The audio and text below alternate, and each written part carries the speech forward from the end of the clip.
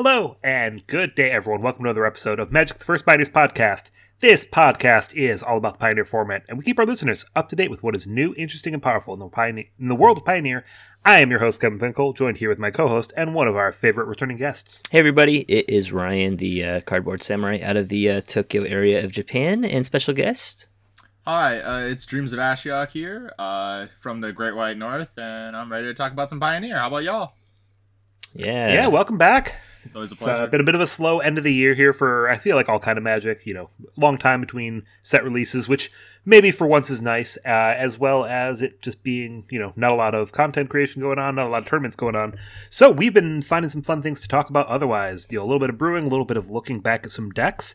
And that's kind of what we wanted to talk about today, is looking at a couple of the Pioneer decks that I think haven't been dived into as deeply as some of the other ones. Yeah, so last time I chose Bard Clasp, maybe that was a bad idea, because the true green-red deck we should have been talking about was Gruul Vehicles, right, Kevin? Oh, all day. All day Gruul Vehicles. Red-green boat. Yeah. So we're actually going to do like a double. We're going to do so usually we call these the Pioneer 101 series, kind of like a college-level class of sorts. And we're actually going to do a Pioneer 102. It's going to be a double feature. We're going to do Angels and Engines. That's my plan for today. We're going to start off with some Gruul Vehicles and maybe talk about Angels after that. Is that cool with you guys? Of course. Oh, that's great with me. Hey, you even put Vehicles up first, so I get to do the fun part. So, yeah, you're more of the Vehicles guy there, Kevin. So let's start out with the Gruul Vehicles. Like, let's put the spotlight on the Gruul deck here. And can you kind of start us off? What kind of deck is it? How would you explain this to so somebody? I want to talk kind of conceptually about this deck, and I think that the best way to put it is that it is a mid-range deck, and I think it goes a little bit over the top of other mid-range decks, and that's really where its place in the format is. And, you're welcome to disagree with me there, because that's a little bit of a bold thing, because, it's got the Elvish Mystic Llanowar Elf, so it kind of gets out ahead of things, and then it's got kind of the, 4 and 5 drops as its top end. People looked at it, it's like, it's playing a Seeker's Chariot and it's playing Sky Sovereign Consul Flagship. They called it like Red-Green Vehicles, Red-Green Boat. And those are really good cards. Those are kind of what form the top end. But it's kind of like, you don't think about that and be like, it's kind of a mid-range deck, just because off the back of it. But it has a lot of those cards that bring value, but also can be, just kind of get a big board presence and be aggressive. So you're able to get underneath some things and kill some things while still being big enough to go over the top of red-black, which is really, the boogeyman in the format. So what's the meme, Ashiok? Is it Vehicles Go Burr? Vehicles do go burr. We do love the Sky Sovereign. Sky Sovereign will always hold a place in my heart, and I'm so glad that it sees so much play in Pioneer. Brings back too many good memories. Yeah, it is really cool how that's kind of just shown up as one of the best, 5-drop mid-range options. It's just a card that really does beat up a lot of the important cards in the format and then can go over the top and swing. It pressures Planeswalkers well. It does kind of everything you want it to do. Okay. Yeah, if you would have told me forever ago that, the 3-mana deal damage kind of pressure, this card is just kind of like a 5-mana removal spell that continues to apply pressure, is still popular in the format, to this day, I would have laughed. But I'm so happy that we're here. I wanted to ask you guys about, what, I don't know if you've been checking out, the card websites and stuff like that, or even your local game store. How are the prices on Gruul cards going? Because I know before, the lands weren't worth anything. Nobody wanted to play Gruul decks. And I feel like this has really pushed a lot of those cards to the forefront. I personally work at a card shop here in Edmonton, and I would say that we did have a couple of people come in and buy the deck itself. We have seen a lot of people that were really interested in it. We see a lot of people buying Sky Sovereign, especially because of Kamigawa.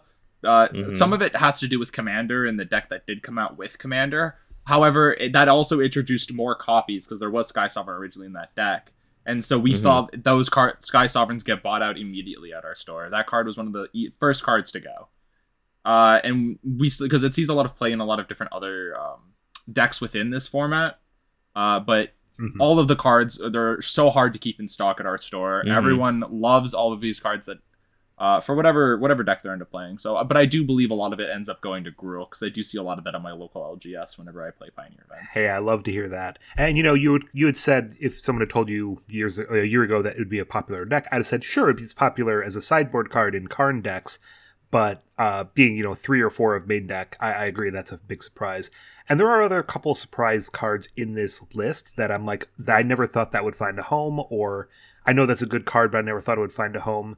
You were just talking price. Reckless Stormseeker is, $3-4 now. Oh, that's you're what lucky. I feel good about because, I bought them for, I bought a playset for $1 of those. No, that was one of the ones I was like, that card's going to be good. $3 or $4 is like, I wanted to complain. I've been complaining in Discord like for weeks about how expensive it is in Japan. Like, I think that Sky Silver is almost up to like $15-16 here. Seeker's Chariot's like the same. It's like $13-14. Reckless Stormseeker, like maybe sometimes you can get them for about $8 or so. Like everything is double price here because of distribution problems during the pandemic. Just like they did not have English sets or even like the regular stuff, which is so disrupted that there's like absolutely no stock. And if nobody was opening packs either. So it's incredibly expensive to get all the cards. Okay, so when I visit you in Japan, I'm going to stock up on the Pioneer staples, and then I'm going to buy a bunch of EDH staples and bring them back. No, honestly, you could probably pay for your plane ticket with just going to MTG stores and selling your cards. Yeah. But anyways, so you want to talk a little bit more about cards as far as like let's the talk core some cards? more specific cards here. So core cards definitely the Elvish Mystic Llanowar Elves, Bonecrusher Giant, absolutely great mid-range card. Esika's Chariot, as pretty much a 4 of, is a guarantee, and then either 3 or 4 of the Sky Sovereign. I think those are the cards that are kind of unchangeable in the various Gruul mid-range deck lists. Outside of that, I think that you've got a little bit of flexibility in the 2-drop slot, in the 3-drop slot, as well as in the 4-drop slot and the removal slot. So really there's a few places that plays around with. As far as core cards, though, I do want to talk a little bit about the mana base, because another thing that's been indicative of this deck is being very heavy on the creature lands. Like, we would see early versions running a full 4 Mutavaults, with 3 to 4 Lair the Hydra, 1 to 2 Den of the Bugbear, some amount of Sakenzin. So really, you don't like trying to, because they're not playing a color that can just draw a lot of cards, they're trying to make each one of their cards count for as much as possible, which I think is very much a mid-range thing. But that helps them go long against decks that can, sweep the board, and then, they've still got 4 creature lands in play. I'm not going to be able to overcome that. Did you say that Lovestruck Beast was a main or a core card? I didn't say that Lovestruck Beast was a must-have. I think that that's one of the options in 3-drop that has been very good. So Lovestruck Beast, of course, was a big standard all-star. It's been in and out of Pioneer. But, just being a 5/5 right now is what makes Lovestruck Beast very good. It blocks and trades with everything. The big black creatures and pretty much everything. With Shieldred. Shieldred. Yeah, I can safely say that as a person that plays Pioneer, and a lot of decks that I gravitate towards are a lot more of the slower decks. So some of these issues that I do have with some of these cards, like the scarier ones, are Lovestruck Beast. That thing hits for 5. That's big. That's a lot. That's a lot of my life total. And if you add a Reckless Stormseeker to it, oh my god, I am dead. I'm dead on the board. Those are the 2 scariest cards to always see, in my opinion. That's the other one. We talked about it as a card, but that one's the 2/3 that can give something haste, and on the backside, it's a 3/4 that gives +2/+0 trample and haste, and can give that to itself. So that one can also swing for 5 if your opponent's just that trample is messing around. Really important. Really important. The trample is extremely important in this deck when you've got things like Esika's Chariot, you've got Lovestruck Beast, those just big creatures that don't have another way to get through. That's a really important card, I think, for that to be able to do so. So the other option in 3-drop that I don't see here that I do see sometimes is we do see some versions that are playing Fable the Mirror-Breaker. Wanted to talk to you guys about like when that's good versus when that's bad. I think that is more of a grindy mid-range card, much less aggressive than a Lovestruck Beast or a Reckless Stormseeker. So I'm wondering like if you like seeing, it's a very popular card. It's obviously a great card.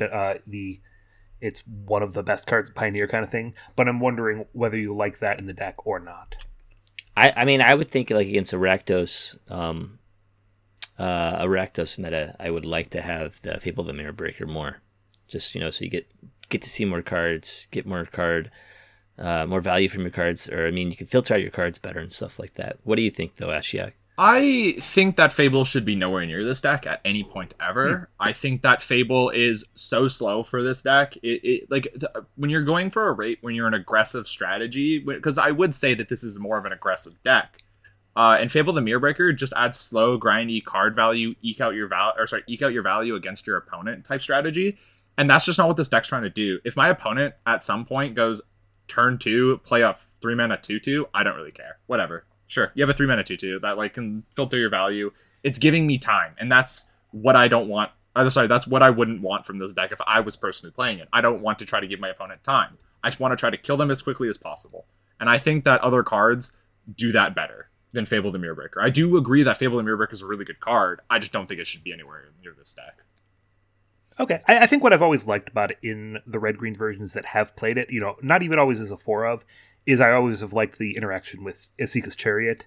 The Chariot can copy the Goblin, it can copy the Treasure token, it can even, with the backside, you can create a copy of a token, or a copy of a creature you control, and then copy that token with Esika's Chariot, and that one won't go away at the end of the turn. So I've always liked having both of those cards together as like a mid-range core, but that's definitely more of a grindy, not as an aggressive version of the deck. Yeah, I've seen an entirely different take on the deck's idea with Combat Celerant alongside Fable the Mirror Breaker to be able to create an infinite combat step.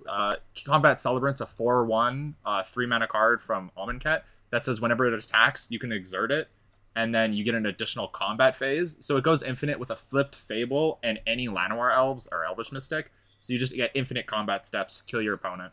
But I always thought that was really janky, and then we saw people cut the Combat Celerant for a bit and just try Fable, and I think that was even worse. I think that only lasted like a week, if that. Yeah, I was one of those first people that did that deck, actually. The Combat Celebrant combo, and then we made Island Go Sam play it on stream, and then he won with it, and then it was showing up everywhere. Yeah, and then people started having their Combat Celerants die to Spikefield Hazard, and then stopped getting played. Oh no. Yeah, that's not the place you really want to be. Let's talk 2-drops real quick, and then there's some other slots I want to talk about. Yeah, because usually, I think that for a while it was Scavenger Ooze. Well, I don't remember there being popular. any at all, to be honest. I thought that was like a sideboard card. No, I do remember the Scavenging Ooze phase.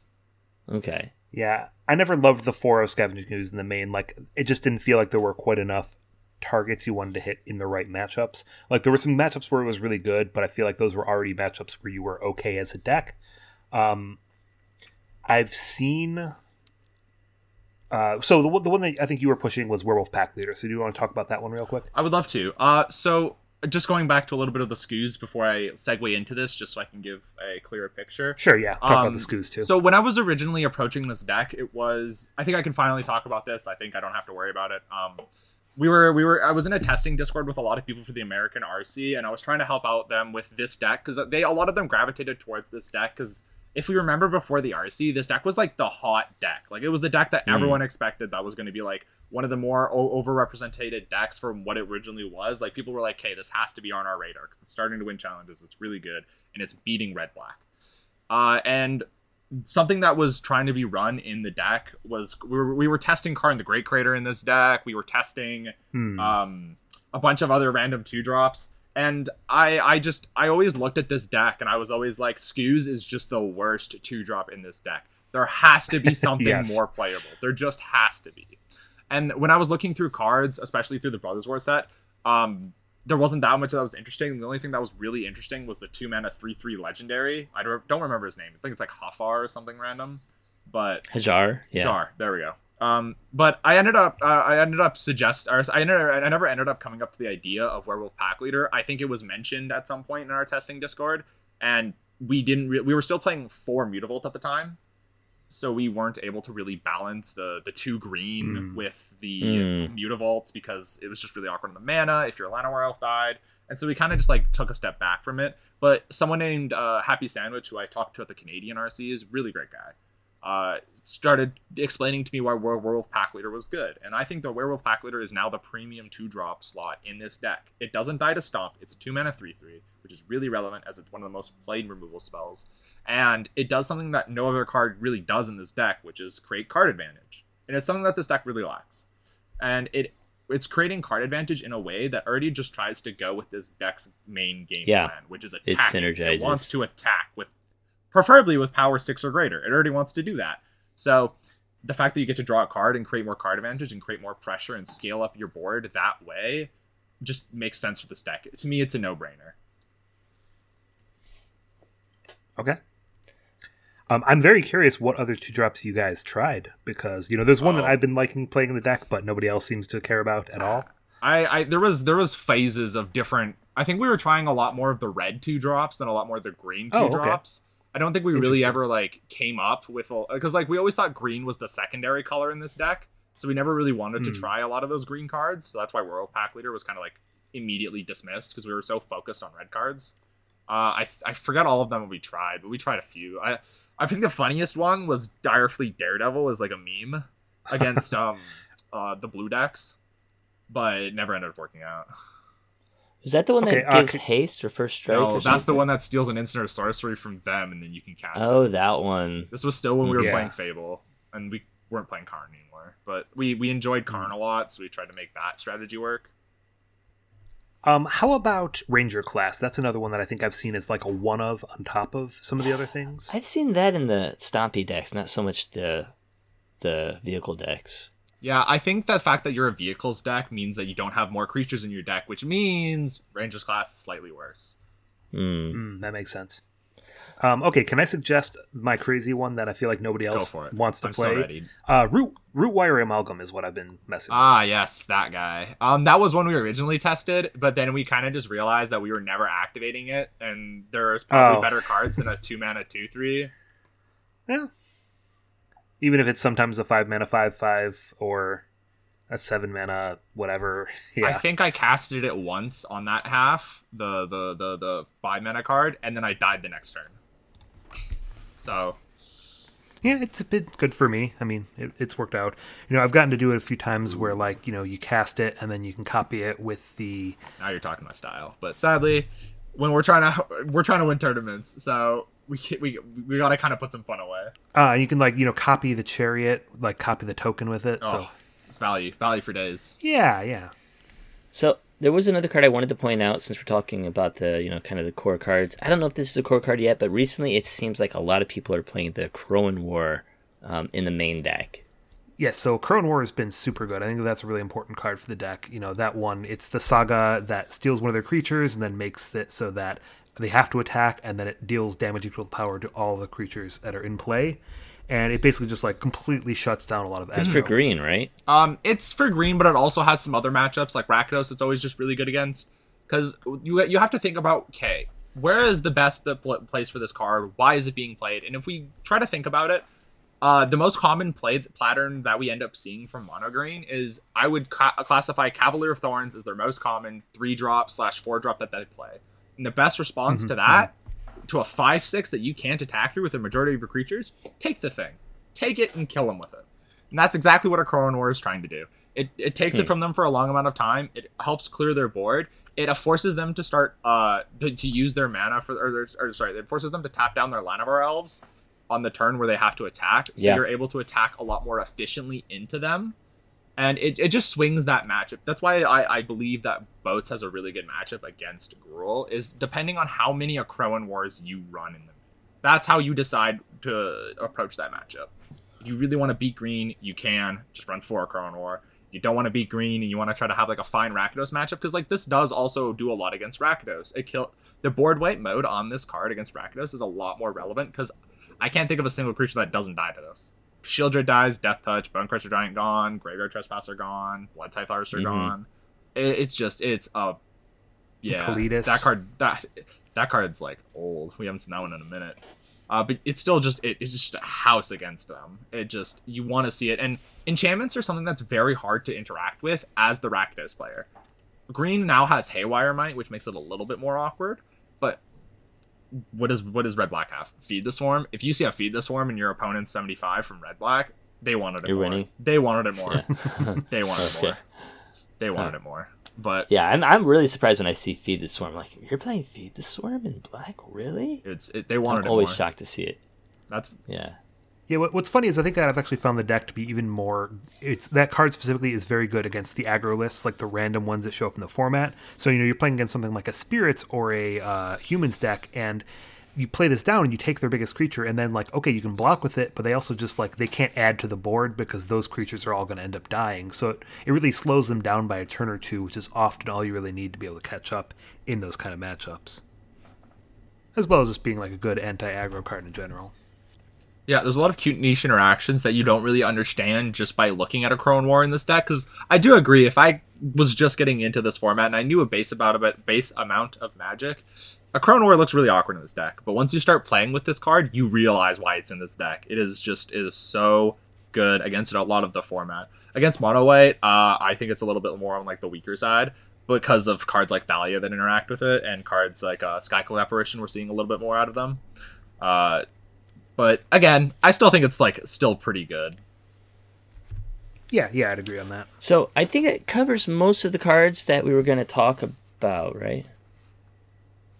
I think so. No, there's a few more things we want to talk about. I think I want to discuss the removal, because I feel like the removal suite is another interesting thing here. You know, right now we're kind of looking at, Strangle was the card that they were going to for a long time, and now we've kind of got Obliterating Bolt. We saw like Roast in there for a while. We saw like Mizzium Mortars. Basically a lot of different options in that 1 to 2 mana slot. We've seen a switch to Obliterating Bolt from the old cards. Well, first off, it was Lava Coil, which got strictly better with Obliterating Bolt. Yes. But we did see cards like Mizzium Mortars that existed for a while, but then the prevalence of Old Growth Troll, you needed Obliterating Bolt, which is, again, I think the reason that we see these lists moving towards more of Obliterating Bolt versus Strangle is Old Growth Troll, because there's nothing worse than being a creature deck and then seeing your opponent go turn 2, 4/4. You're just stonewalled a lot of the time. So being able to actually effectively interact with them is just the most important reason for Obliterating Bolt. Yeah, I guess so, but you kind of have to care about whether or not you want to kill the turn 1 elf. The last thing I definitely want to talk about with this deck, though, is a bit about the sideboard. Like, this one kind of just has a collection of random good cards, and that's a little bit of what I see in these red-green sideboards, is that it's like, like Rending Volley, Hazoret, Unlicensed Hearse, some Amora Crone Wars, some random Planeswalkers, some Ember Cleaves. Like, you just kind of get to put in... So you do have decisions, and you do have a lot of agency. I think the last thing that I want to touch on for the main deck is just the mana base, and I think the biggest question that a lot of people end up having with this deck is how many Mutable to run, because it is a colorless source, and it's a really hard manland, especially with the manland distribution that we were talking about earlier. So the list that we are talking about currently has 1 Den, 3 Lair, 2 Mutavault, and 1 Sekenzin as their main creature lands. Also, shout out to the 1 Mana Confluence in the deck. I see you putting in that work as an extra duel while we wait for Coppaline Gorge to come out in the next set. Anyway, I think that we are currently on the 2 Mutavault until we get better fixing. I think that if you're playing in more manlands, I think it's really awkward playing more Lair because it is so mana intensive, and it gets a lot more awkward because you are trying to play these 3-drops and these expensive 4-drops like Esika's Chariot and the Crone War. So it becomes like a really weird game of like balance and chess and trying to figure out exactly what the right amount is. But I do agree it's somewhere around 5 to 7 or maybe even 8 manlands in the deck. How do you feel about that? Yeah, for me, I think the big part about the manlands is that they really help you fight against like mid-range and control decks, is that they're the one way that you have to kind of go and like get yourself some card advantage, because you're not really playing like draw spells, or you're not playing anything that's going to draw you raw cards, but you do have these that let you go later into the game when your opponent's 1-for-1ing your creatures, and you've just got like 5, 6, 7, 8 man lands in the deck sometimes. Like this one's got the 3 Lairs, the 1 Sekenzin, the 2 Mutavaults. I've seen up to 4 Mutavaults in many versions. Really important. Yeah, so it's very important to just like have as many of those to fight against those blue-white and red-black decks. No, I agree. You do need a lot more of manlands to be able to fight against a lot of more of these controlling archetypes, or even especially Phoenix. Oh, yeah. I wanted to ask real quick about Copperline Gorge. It's coming. We're going to get it. What will it take out of the deck? I mean, it will improve the deck. How will it improve the deck? I want to talk about that a little bit. Like, where do you guys see Copperline Gorge fitting in when it does come out? I personally think that, we and currently in the list that we are trying to talk about, we are talking about Mana Confluence in this list. I think that's the first one to go. Also with me, I think Mutavault is like a okay manland. Obviously, it has some synergies with some of these cards. However, I do think that the more consistent mana base is more appealing, in my opinion. Especially with this format being centered around, can you remove a turn 1 Llanowar Elf, or are you playing a turn 1 Llanowar Elf? And I think the next card that gets cut is sadly the new ones we just got, which is the Painlands. They're obviously really good for the format. We're very thankful we got the rest of the cycle. Yeah. However, they just taking it, the amount of times I've had to see my opponent lose 3 or 4 life over a game over Carpesian Forest. Yeah, sorry. I think that one gets cut. Oh yeah, totally agree. I think that one gets still, trimmed, not cut, but like trimmed. Yeah. No, I think there'll still be like 1 or 2 of those, just because you always want to have either or color if you can. But yeah, Kevin, you agree with that then? Yeah. So we went over the decks, the core cards of the deck. I thought maybe I'd ask you, Ashiok, if you just want to talk about what you think the best current build is. I know you shared a list with us. This has a sideboard. Maybe you can kind of go over that as well. But tell us, what are the cards in this list, and why do you like them? So the list that I ended up sharing was one from an MTGO user by the name of Happy Sandwich. I'm blanking on his real human name. However, I had the pleasure of having a good conversation with him at the RC Calgary. I met him through Andy Awkward on Twitter, and we just kind of started talking about the deck for a little bit. And I just kind of liked his list. I asked him about Werewolf Pack Leader, where he got it from. He just said he was trying a whole bunch of 2-drops, and I basically reiterated his reason when I was talking about why Pack Leader was so good, because you get to attack, draw cards. It works with the game plan so well. And it just seems like something I feel like so silly for overlooking. However, I do think that this list is just the most clean. I do think you do want his numbers are just so clean, with everything being a 4 of in the deck card wise, minus 3 Sky Sovereign, 3 Akraran Dwarf, 2 Obliterating Bolt. I think those are the exact amount of removal spells that you need. Like you have 4, you have 6 early on with Bone Crusher Giant. And then for the late game, you are still able to interact with Sky Sovereign. And I think this sideboard is really clean. I do really like that he's like, I think we've become a lot more centered around companions. And so the fact that he was so, I want to say brave going against what people are normally thinking about, which is just always trying to run Jeff and cutting it for Werewolf Pack Leader and important sideboard cards like Embercleave. He has a Chandra Awaken Inferno in this list, which I'm not entirely sold on, but like he's the winner, not me. So maybe he has a really good reason. Yeah, I missed that we're not even running Jugantha here. And I think that Jugantha... I do think that we, as a competitive mindset, when I say we, I mean a competitive mindset, players just kind of are so overvaluing companions. Because just a free extra card. However, I do think one of the bigger innovations that also came from him, at least I do believe it was from him, was the Hazarets in the board. I only started seeing them recently when I started seeing his lists, and I have loved the Hazaret in the board. It's been such a house whenever I've seen it being played. Whenever in those matchups, it's so good. Do you have a different take? I would love to hear it. No, yeah, I think I agree with that. Like, I think the thing with the losing the companion is that, again, it's kind of just like deciding what matchups you want to be good against, because once again, that's just something you need to do with your mono when you get into the late game and you want to have just like a big body against some of these decks. Like, it's something that's big enough to trade against Sheoldred, which I think has been really important for having a random 5/5. Like, does some work. I do like the rest of this sideboard, though. There are some cool things. And like I said, you kind of just get to play some whatever good cards are good in your sideboard. And a bit of a smorgasbord, and it's going to be what you want to be hating against. Like, do you want to play these Damping Spheres to hate against mono green? And, is Damping Sphere still the best card for beating the mono green deck? Because I assume that that's there for that and for, like, Lotus Field, right? So maybe it's me, but I don't like Damping Sphere anymore. I've fallen out of love with it just because seeing so many green decks just always Boseiju it, or any other deck that it's good against, they always have an answer for it. So I'm kind of anti-Damping Sphere now. I mean, what do you guys think, though? I'm still very pro-Damping Sphere. I think you might not have been playing as much Lotus as I have been playing against. Like Lotus, it's online, though. Yeah, I'm not sure if I buy it, like... I think against mono green, I don't like the Damping Sphere because I don't know if it just does enough. Like, they have a lot of ways to shut it down, but I think that you really, really want it against Lotus Field.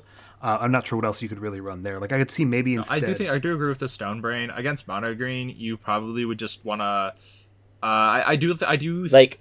Go for it. Yeah, Stone Brain makes sense. I was like, what about the Alpine Moon? Alpine Moon's a little bit more awkward because it does give your opponent the color, and the Dampening Sphere, like, the tax doesn't really matter, and also the fact that we're talking about this, like, struggling mana base as well. I don't know. I think Dampening Sphere just, like, works the best, it's the most consistent, because it also does slow them down from, like, casting spells in a turn. That's true. I also believe that obviously they do have a lot of removal spells for it with Lotus, And I think you're just trying to buy time. You just need to buy time for a little bit while you just try to develop your own board and kill them quickly. And I think that Dampening Sphere is just the cleanest answer. The other one I've seen that people used to play is like, what is it? Nissa's Defeat is like the 3-mana one that can destroy a target planeswalker. Yeah, that's funny. Yeah, I remember that. Yeah. God, that's such a bad card. It's so bad. No, it like draws you a card or something. Hang on, let me look it up real quick. Yeah, so it's forest. I think it goes against a forest. It destroys a forest, a green enchantment, or a green planeswalker. So like it could destroy the forest that they've put all their enchantments or their like put their troll onto, I guess, after you killed it. Yeah. On land they do. Not sure if that's gonna be good enough. It's really cute. It's so cute, but it's so efficient. It's really cute. Yeah, I'm not sure. It's like that. I don't think it's that great, but it's cute. That card is kind of like reminds me of that black. What was it? It's a Journey into Nyx card or something that we saw. The instant that kills black creatures. It's like super fringe like side Hex? attack. I think you're talking about Noxious Grasp, and I don't think it's from Journey. No. Okay. There's a 1 mana instant from like Journey into Nyx Oh, that no, says no, destroy yeah. target black creature. There was a whole cycle of them in that set. It was one like mana black instant. Dark Betrayal. I don't remember. Kevin, we talked about it a few episodes Yeah, ago. yeah, I'll have yeah. to find that. But anyways, it's fringe. And I don't think people should probably be playing that. Should we talk matchups real quick? Yeah, I'd love to go into matchups. Like, what are its good matchups? What are its bad matchups? I mean, Kevin, I don't know. Maybe you want to start us off? Like, you've been playing this a little bit, right? While we wait Yeah. for Kevin to figure out his situation, I'll talk he's- about my... Okay. Oh, yep, I'm here. Sorry, we must have been muted. I've played a little bit, and maybe I'm not the best person to talk about it, but I do think we kind of talked about red black. We kind of talked about mono white's not the best. I think the worst are like the control decks and the combo decks. Like I think that this is just a little bit too slow to usually fight against the specifically the Lotus Field deck. Maybe you have a different opinion because I think you've been playing a more aggressive version than I have. When I was playing this a while ago, you have to understand that I haven't touched this deck since Brothers War, but the matchups, the decks haven't changed too much, and I can basically envision the changes. I do think that this deck has a really weak matchup against the Enchantments deck, which is the thing I've been playing a lot post Brothers War. It's not able to efficiently attack into a lot of it's not able to efficiently play against a lot of decks with a lot of cheap good interaction like Control. The only matchup I'm not too sure about is like the Phoenix matchup. I think it's bad, but I'm not sure with the Gruul Midrange deck. From my experience, it was bad. I didn't enjoy because like they're able to disrupt your Elvish Mystic really early on. This deck's not playing a whole lot of 2-drops. It's only playing 4. And your removal spells aren't that great into them. It's always just really awkward playing against them like that. And I do think that Lotus Field, you do have to try to go quick. And this deck doesn't go as quick because you are playing a lot more of these mid-range strategies. Like game 1, you're a dog because you have 8 dead cards in your deck. That being the Obliterating Bolts, the Crone Wars, the Sky Sovereigns, and Esika's Chariot is also insanely slow. Yeah, Esika's Chariot is so slow to try and kill. The Lotus matchup involves entirely on did you draw Reckless Stormseeker? That is how that matchup works. And I think you see a lot of the same for like control types. I think the matchup's got a lot better now that you have access to, now that the idea has been found for Werewolf Pack Leader, because you do need the card advantage, especially in that matchup. But I do think it's very rare that you're even able to attack with 6 power in that deck against Control. It is very rare you've been able to. But yeah, you could always worry about the Emperor and Otherworldly Light and stuff like that. Yeah, the Wandering Emperor, she ain't wandering no more. She found her targets, and it's my Reckless Stormseekers and my Bone Crusher Giants. Those are at least the matchups that I'm aware of. And I do think that this has a really good red-black matchup, which I think is like the entire draw of this deck. I think that's exactly why you want to play it. Yeah, that's a big part of it. Is the best. That's how it came into being. The conditions were right, and it just appeared. Yeah. All right. Anything else that you want to talk about with this deck, or do you want to move on to letting Ryan talk about Angels for a little while? I think I'm ready to hear Ryan talk about Angels. I'm very excited. Wonderful. Yeah, so I've been playing Angels for a while. Yeah, so now we're moving on to Pioneer 102, the Angels topic. So Angels, I kind of feel like... People say it's an aggro deck, and yeah, I guess it is an aggro deck. It feels like it's more of a I don't know, beatdown deck though. It's not so much like the hyper aggro that you see when you imagine aggro like mono red or something like that. But it's more kind of like, how could I say? It's like spirits without the tempo. I think that's a really good way of describing it. Yeah. You're trying to I would say counter other aggressive decks while also being an aggressive deck. Yeah. I think that's the entire draw of it, because Spirits, the reason that you were drawing to Spirits is because it's an aggressive deck that interacts really well. And you don't really need that type of interaction a lot more nowadays, especially with the current format. That's why we see a lot more of a fall off of Bant Spirits, and we see a lot more of a fall off of Mono Blue Spirits. The reason we see a lot of Celestia Angels appearing is because decks like Gruul have a really hard time trying to interact with these flying creatures. Same goes for Rakdos. High toughness as well. Yeah, they got big butts. Angels have big butts. And there's just a lot of must-kill threats within this deck that just you snowball so hard with this deck. And it being a Coco deck just means you'll even snowball even harder. Yeah, I think the big problem with it, though, is that there's not a lot of good early drops. I feel like, when you talk about Spirits and you talk about the other aggro decks, you have amazing 1-drops and 2-drops that can really put a lot of pressure on your opponent very quickly. This has a lot of 3-drops. The 3-drops can just automatically get you back in the game, though, if you do land them, especially with the Collected Company. But yeah, I guess, I don't know, should we talk about card choices real quick, like the core cards of the deck? Yeah, go core cards first. All right, so core cards, you need to have 2-drops in this stack. Those core cards are Giada. So Giada is the 2/2 angel that lets you get another counter equal to the number of angels already in play. Whenever another angel enters battlefield, it can also be used to play an angel card, which is sometimes useful. Another core card of this deck is Youthful Valkyrie, which is the 1/3 flying angel. The uncommon, it's $20 here in Japan almost, but it's like $6 everywhere else. But it gets bigger whenever you play another angel. Bishop of Wings, that's the 1/4 cleric, human cleric. It's a double white, by the way. That whenever an angel enters the battlefield, you get +4 life, and then also whenever an angel dies, you get a 1/1 spirit, which is actually pretty relevant when you come up against decks that board wipe you without exile. And then after that, you hit the 3-drops, which are kind of expensive. And I would say the core cards at 3 are the Righteous Valkyrie, which are the 2/4 from Kaldheim with flying. That whenever a cleric or angel enters the battlefield, you gain life equal to its toughness. And then if you have, I think, 27 life, if it's 7 more than your original life total, then all your creatures get +2/+2, and that's a very key card, finishing games quickly at least. Resplendent Angel is another key card or core card of the deck. It's the 3/3, I think M19 Angel, 1 in white and a white. It has flying. Whenever you gain 5 life in a turn, you get to put a 4/4 Angel token with Vigilance into play. And it also has the activated ability if you pay 6 mana, so 3 white and 3 colorless, you can give it +2/+2 in lifelink. And the other core card of the deck is Skyclave Apparition, and that is kind of your removal, because there's not really anything like Bonecrusher Giant that you can use in this deck that's going to kill stuff early on. You're praying and hoping that you hit a Skyclave Apparition to get rid of whatever card is about to ruin your day. Like I said, Collected Companies in here as well, and the other new card.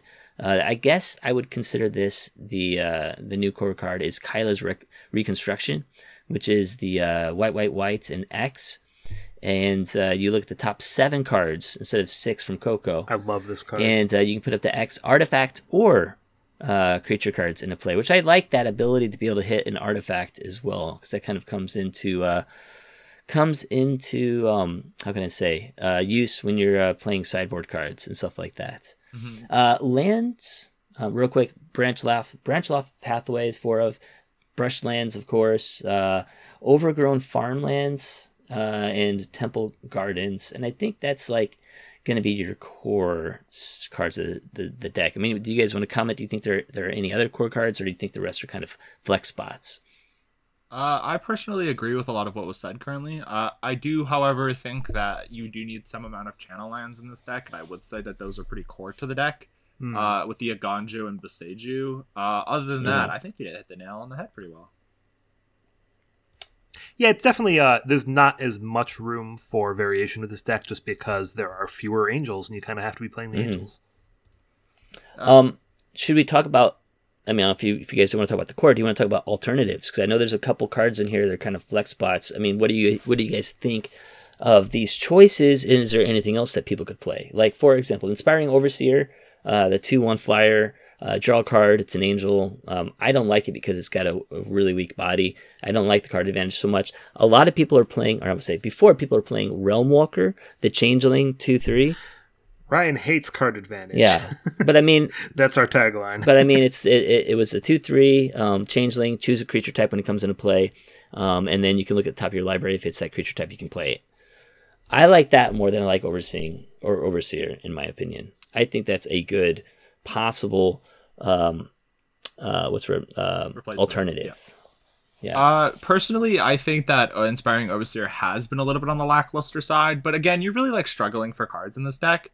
However, something that I've seen on Twitter recently on like a little bit more of like a blow up side for like a flex slot in this deck is Prosperous Innkeeper. And I think that is something that people just haven't considered as much. Prosperous Innkeeper making a treasure on ETB means that we get more turn 3 Collected Company in this deck.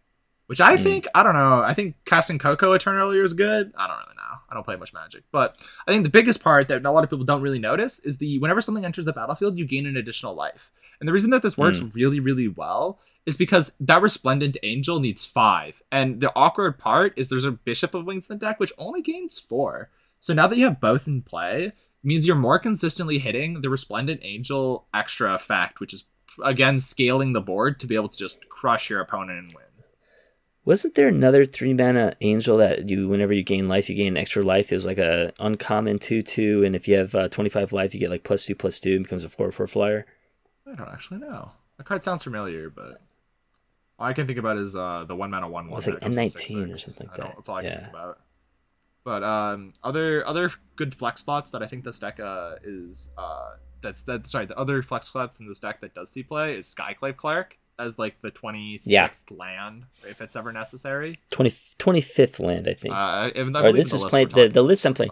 Yeah. This list is playing 25. I don't think 25 is correct. I don't think 26 is correct. I think 25, including the how can I say, dual face card. Yeah.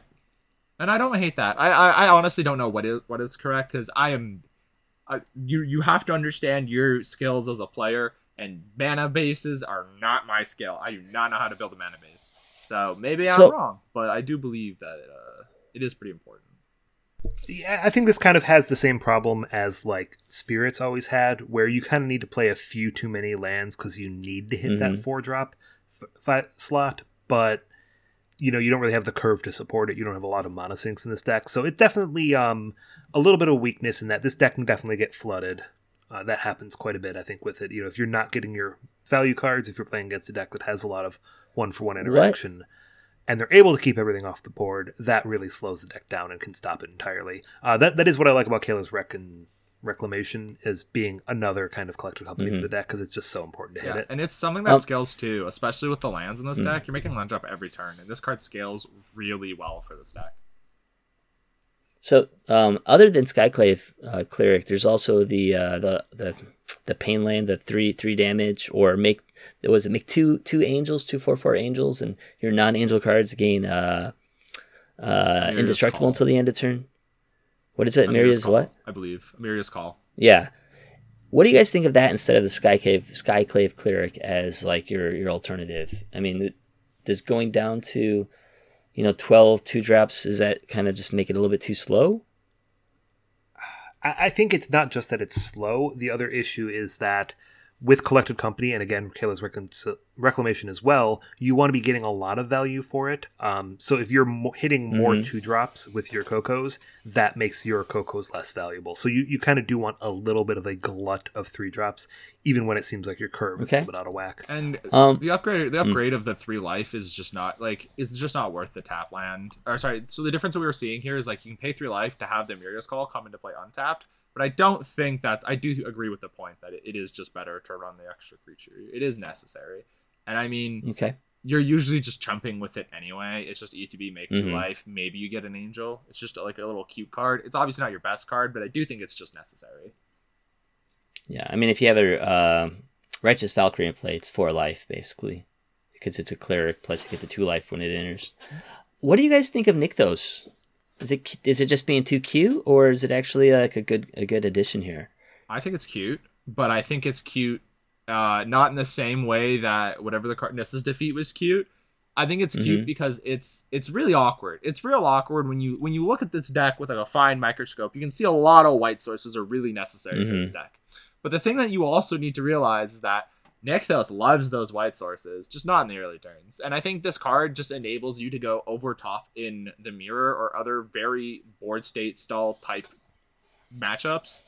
And I think as a one of, it's fine because when you draw it, it's either going to be really, really, really good or really, really, really bad. And you can have your one ofs do that sometimes. You can have your silver bullets. The other white land that some people are playing is Cave of the Frost Dragon. And I'm wondering, is this better to play or worse than play than just having like another Aganjo or something like that? I think it's fine. I think it's cute, again. But I think it's just something that's necessary, again. Like, being able to have another flyer to be able to attack. I don't think it has any relevant key types for any of the creatures in play. Or sorry, the creatures that exist within the deck. But again, another matchup that's like can be hard sometimes is the like, more controlling decks. So having something that they need to interact with you at instant speed, with instant speed removal, is just a core to this deck. So I want to give you guys some, how can I say, some other alternatives that I've been playing with, and I want you to tell me what you think. So I totally changed this deck around. I've been playing this in paper at my local events here in Yokohama. And I've been playing with Masked Vandal. I didn't go with 4 Giada, I went with 3 Giada. I dropped the Overseers as well. And, I'm using that just because I have so many enchantments that I want to get rid of. I want to get rid of my opponent's fables. I want to get rid of anything that mono green plays when they get it from their sideboard. I want to get rid of Gruul Boat stuff. And I think Masked Vandal as a changeling that can come into play as an angel and gain you life as well as exile a card is a really good addition. But what do you guys think? I think it's a really interesting innovation. I think it's one of those pick your matchups type cards where if you're expecting a lot of mono green or enchantments or boats, yeah, seems Garuga great. Fires Go as for well, it. right? Yeah. Go for it. Even enchanties like Igniting Fires, because you're removing cards like Chain to the Rocks and Leyline Binding. That seems pretty good. Or Temporary Lockdown. Yeah, that seems pretty good. I think it's pick your matchups. Fire your bullets. Okay. And the other card that I've been playing is, instead of going up to 4 Skyclave Apparition, I've been kind of doing a split. I have 3 Skyclave and 2 Brutal Cathar. Just because I think Brutal Cathar is a little bit better against like mono green matchups. Anything that's like non-black, non-red. It does a pretty good job of exiling stuff. Yeah. But I don't know, is that... I think my only beef is with that is the fact yeah. that Brutal Cathar isn't a cleric nor an angel. And I think Skyclave Apparition is a cleric. Apparition. Oh, it's not a No, cleric. it's a core spirit. Yeah. No, I think yeah, also it's just being able to not. hit anything is kind of more relevant, because I do think a lot of the cards that you do end up hating are the relevant planeswalkers, that being like Karn. Yeah. But then like you run into a card like a Galgaroth and you can't get rid of it with anything. Yeah. I guess. Which is why I consider playing it. I do think it is a player preference for that one. It's whatever you feel like you're wanting to target, whatever your bad matchups are. I do think that the Force Skyclave Apparition should be the way to go. But if you put like a couple Vertical Thar in your deck, I'm not going to look at it and be like, whoa, this person didn't know what they were doing. Kevin, anything else you want to say about the main deck? No, there's not too much I can add. I think the only thing I would talk about is that like there have been some variations. I didn't hate the version that was running.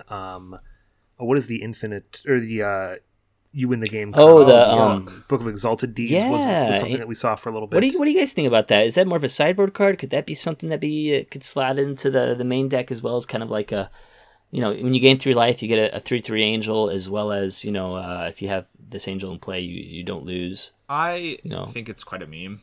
And the reason I think it's quite a meme is Yeah. nowadays you're seeing a lot, because like you're having to run Mutavault. You would have to run a lot of Mutavault for that card to be like even like insanely good. And we already seen a popularization of Boseiju. If we're trying to make the argument that Book of Exalted Deeds can target any angel that we already have in play that already just exists without running Mutavault, it's even worse. And I don't even think you should be running Mutavault in this deck, because how do you tell me how you plan on playing Bishop of Wings consistently on turn 2 with, or even the book consistently on turn 3 with Mutavault in your deck? It just becomes so awkward. The mana base already struggles. Save yourself the time. Don't do it. Just trust us. And also, I cannot wait for Razorverse Thicket to be printed for this deck either. Razorverse Thicket will be big for this deck, and Auras, but this deck mainly. The less amount of life you have to lose, the better, because then you can hit that 27 for Righteous Valkyrie quicker. And I guess this deck can also kind of just win that same way by just having infinite life sometimes. Sometimes you have a really long matchup because all you did was sit there and gain a bunch of life. Yeah, and that's good magic. Fun. Yeah, so I was going to say, full disclosure, I made 2 top 8s with my version over the last few weeks, but those are just like 20-person local events. But still, it's a start. It is a start. I had my start doing that as well. What'd you say? I said I had my start in Magic doing that as well, grinding those 20-player events, top 8ing, and then eventually I was winning challenges. So you got a bright future ahead of you. You get the what's what I'm looking for, the not the courage, but the motivation to try those bigger events out when you do well at the smaller events. The confidence. There we go. The deck that I wanted to feature, you featured Happy Sandwich. I wanted to feature Milan Bayana's or MTG Milan's Angel deck. He actually got this from his friend, I believe. Juju Bean. Juju Bean. But he took it to a win of a 403 person. I think it was 403 people RCQ online. And his list was pretty much the what I read out main deck, earlier on. And his sideboard, which I kind of wanted to touch on real quick, he had Deafening Silences 2 of. I'm guessing that's against combo, stuff like Lotus Field and whatnot. Portable Hole. I definitely agree that this kind of slower aggro deck needs to have some turn 1 plays against aggro. I've lost to Mono Red just because they got me just before I was able to gain life and turn the corner. Because you can't really, like you said, you can't explode into Collected Company on turn 3. You have to wait for that turn 4. Shaper's Sanctuary has been amazingly good. He's playing 4 in here. This has been amazingly good against Rakdos or any kind of deck that just wants to kill all your creatures.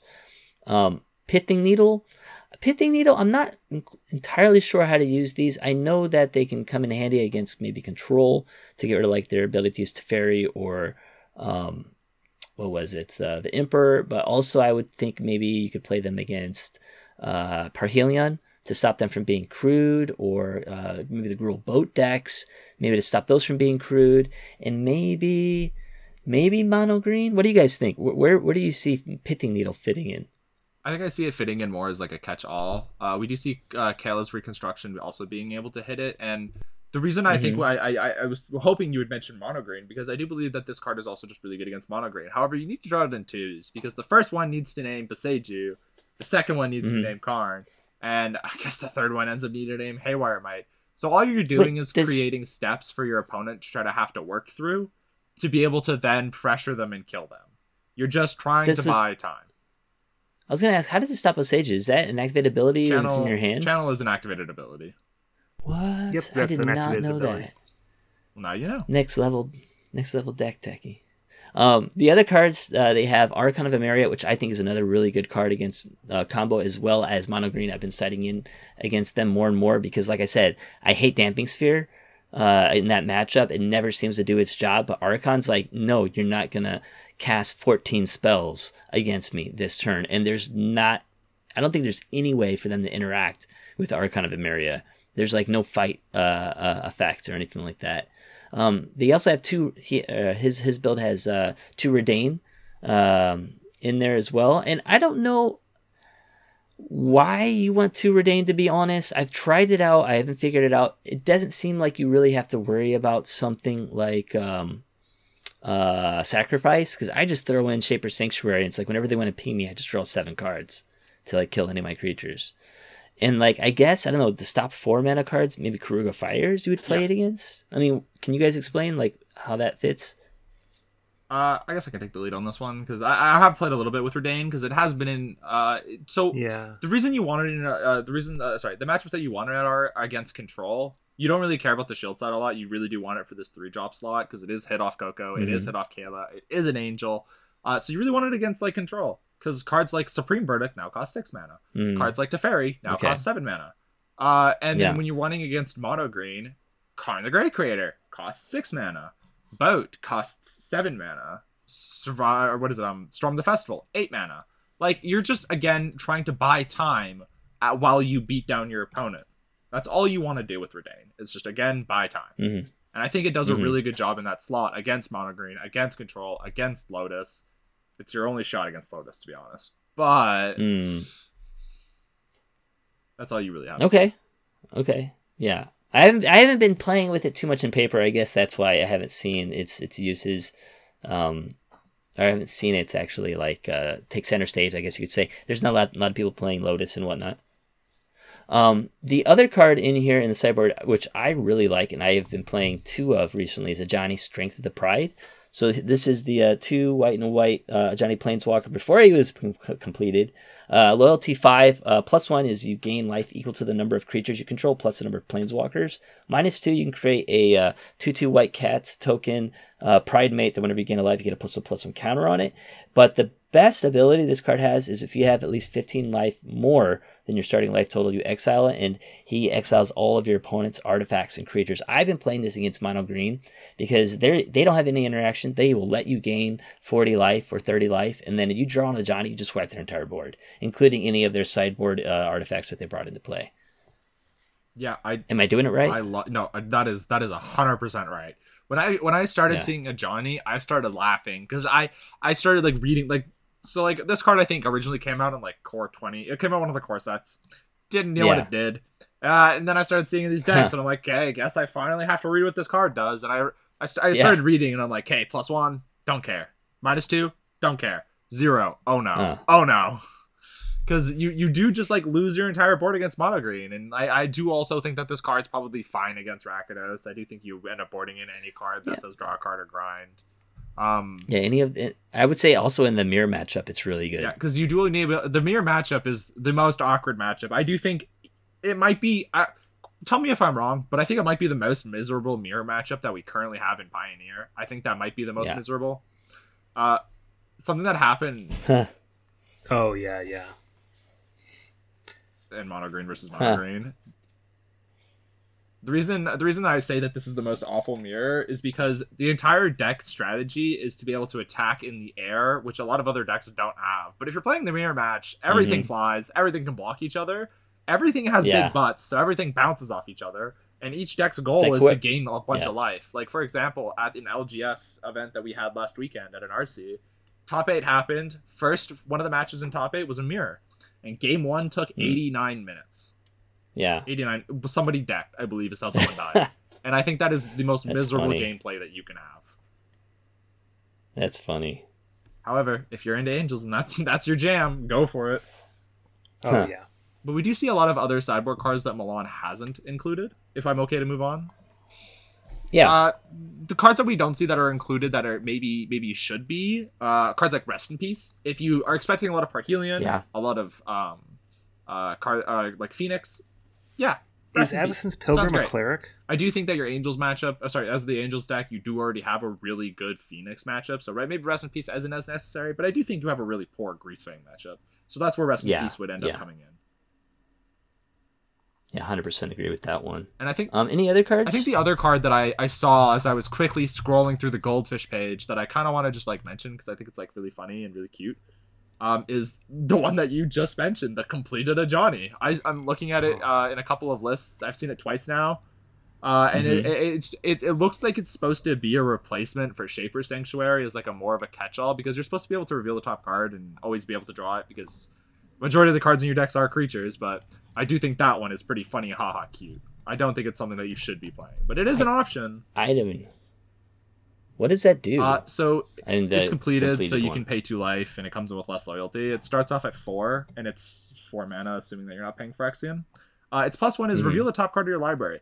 If it's a creature or planeswalker card, put it into your hand. Otherwise, you may put it on the bottom of your library. Its -3 is distribute 3 1/1 counters among up to 3 target creatures. They gain vigilance until end of turn. And then its -6 is you get an emblem with whenever you cast a creature spell or planeswalker spell, target opponent gets 2 poison counters. So maybe that's the mirror tech. We figured it out. Maybe, yeah. You're just Alton and Johnny. Done.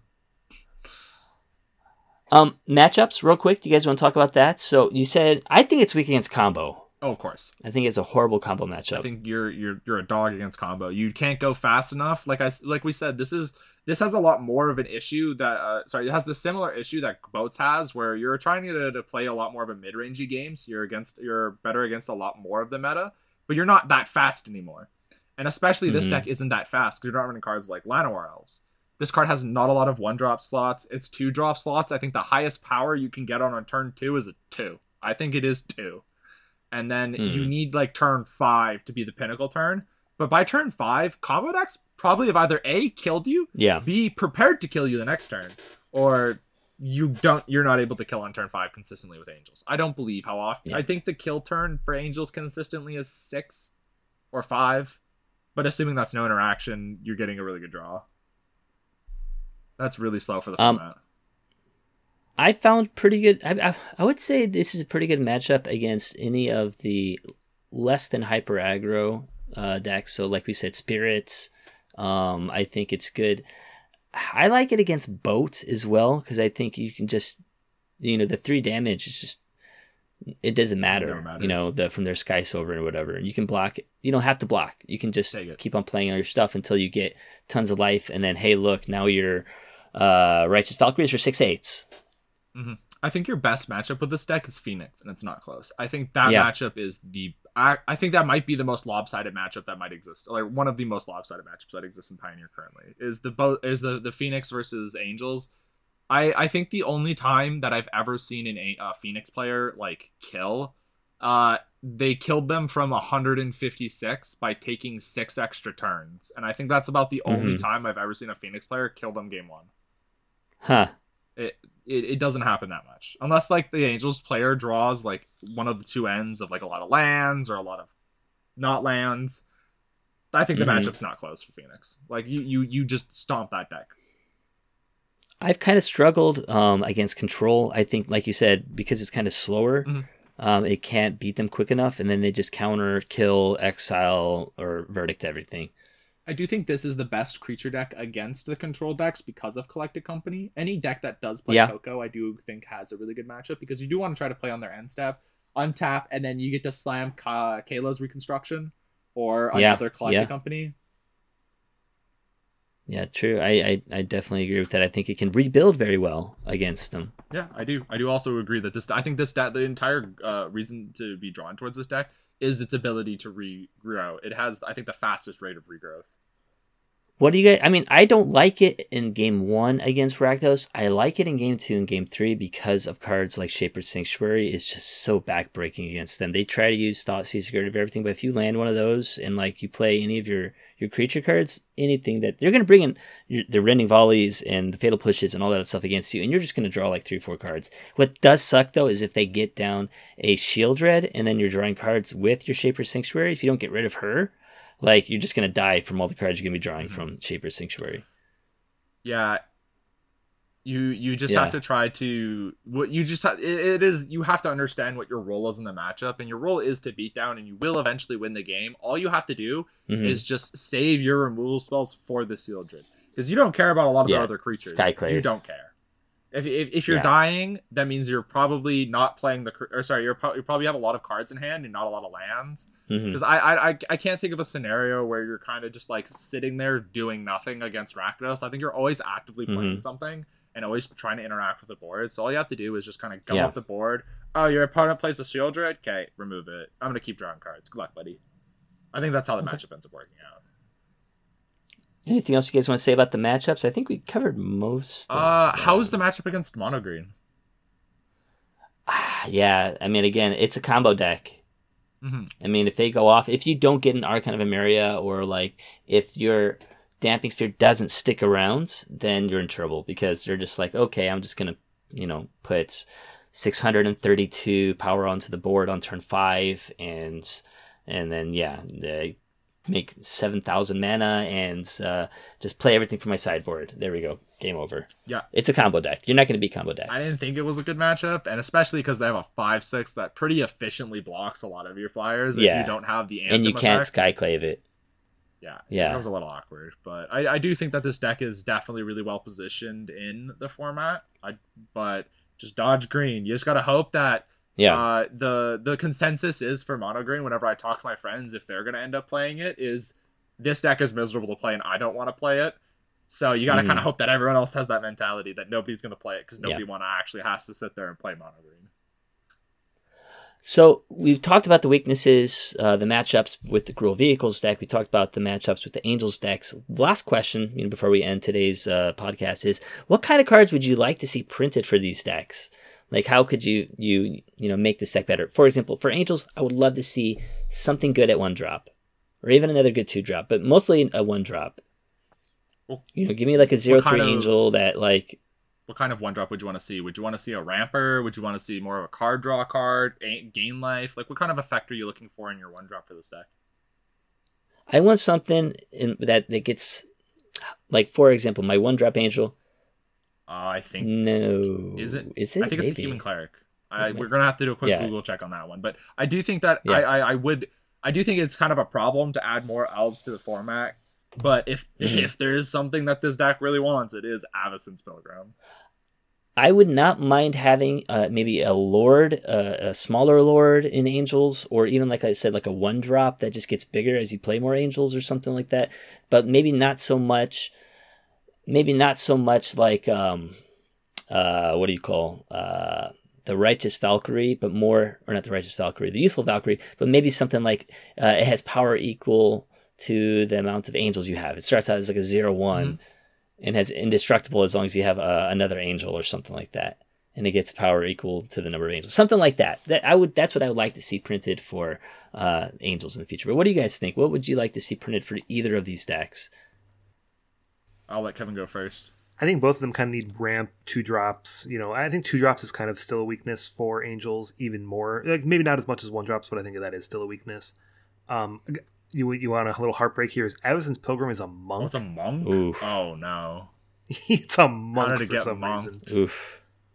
I don't know where they got monk from it, but You are just there any got other monked. monks on Innistrad? I don't know. Maybe there's a couple in that temple up there, but, like, All I right. don't think there's that Can we air it to him to clear? Yeah, can we errata him? Kind of the same thing for Gruul Vehicles. I think 2-drops might be where there's still some room for improvement. I'm not sold 100% on Werewolf Pack Leader. I think that's still where we're testing it. Obviously, they don't need more 3-drops, 5-drops, whatever. Mm-hmm. Green Green always seems like it has tons of 2-drops, but they're very, very situational. Like, you just go on to, like, to Scryfall, and then, oh my god, there's all these 2-drops, but they only fit in like one kind of deck. That's the problem. Would we play with Green. Tarmogoyf if we had it in No. Gruul Vehicles? Ooh. I don't think Tarmogoyf's at all playable in Pioneer. Ooh, what if you can go Tarmogoyf into Fable the Mirror-Breaker? That's kind of hot, but I still don't. I think it's cute. I think it's cute. I don't think it's something that you could end up reasonably doing, because then I think we're not looking at a mid-range deck. I think we're starting to talk about an against the odds deck. But for cards that I personally All right, wanna that's see all I've got. for Celestia Angels is I like the idea that was given for something that grows. I think something that you kind of want a lot more with this deck, with it being like a really high land count deck, is something like Ascended Spirit, but for Angels.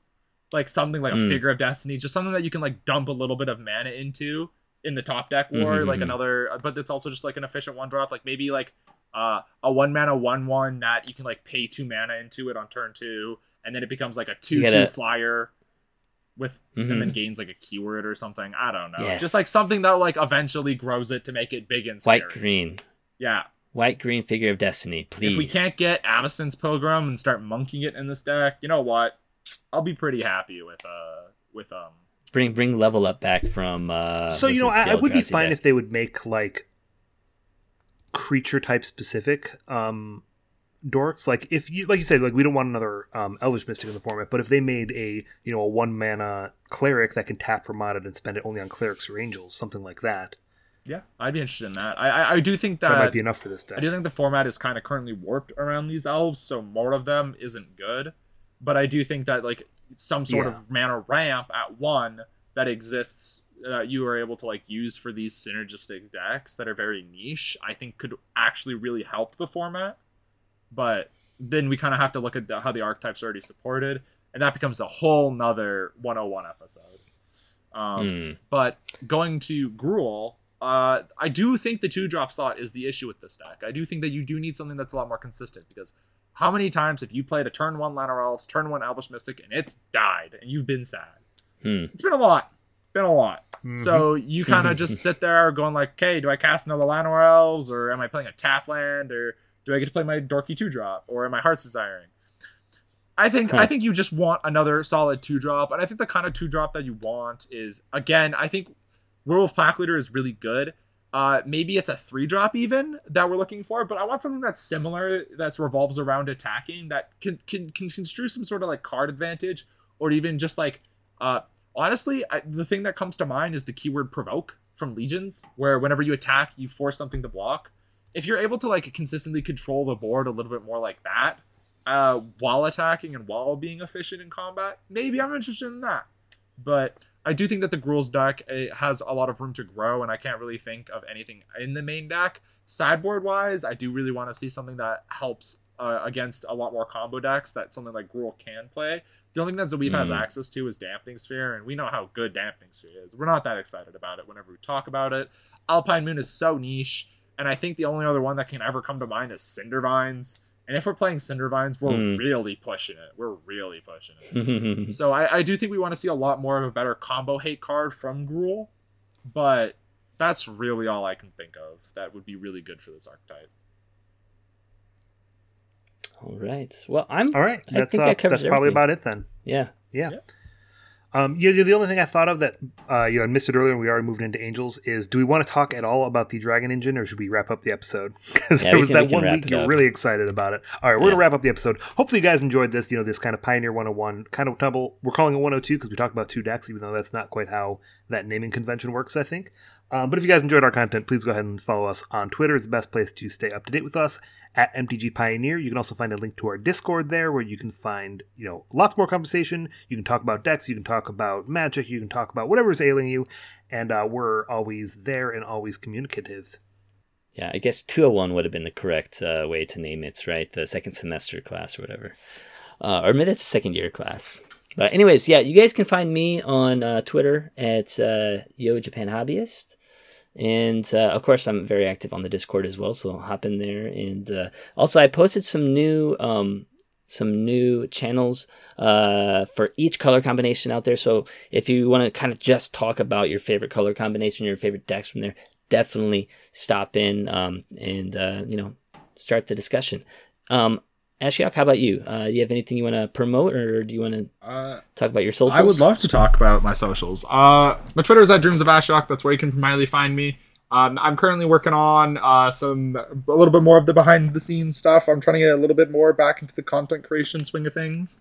I have a couple spicy brews in the brain, trying to work it out. Since I know that Ryan isn't going to be the one pushing blue decks, I'll push the blue decks. I'll push the brews. But I'm going to attempt to try to be a lot more active. I do want to be able to help out anyone that needs help whenever it comes to a competitive sense, because that's where I really found my calling, is helping out players that have issues with any sort of competitive gaming, or if they're like struggling with tournaments or anything like that. I always want to try to help. And I appreciate being on. And that's really all I have to say. And I can't wait for the many more episodes that are going to come out with us. Yeah. But that's going to wrap up our show. Thank you guys all for listening. We are the First Pioneers Podcast. We look forward to being your go-to source for Pioneer information online. And since it's Pioneer 102, we are 102zing out. Something like that. All right, we're going to wrap up our show. It's already been a long one.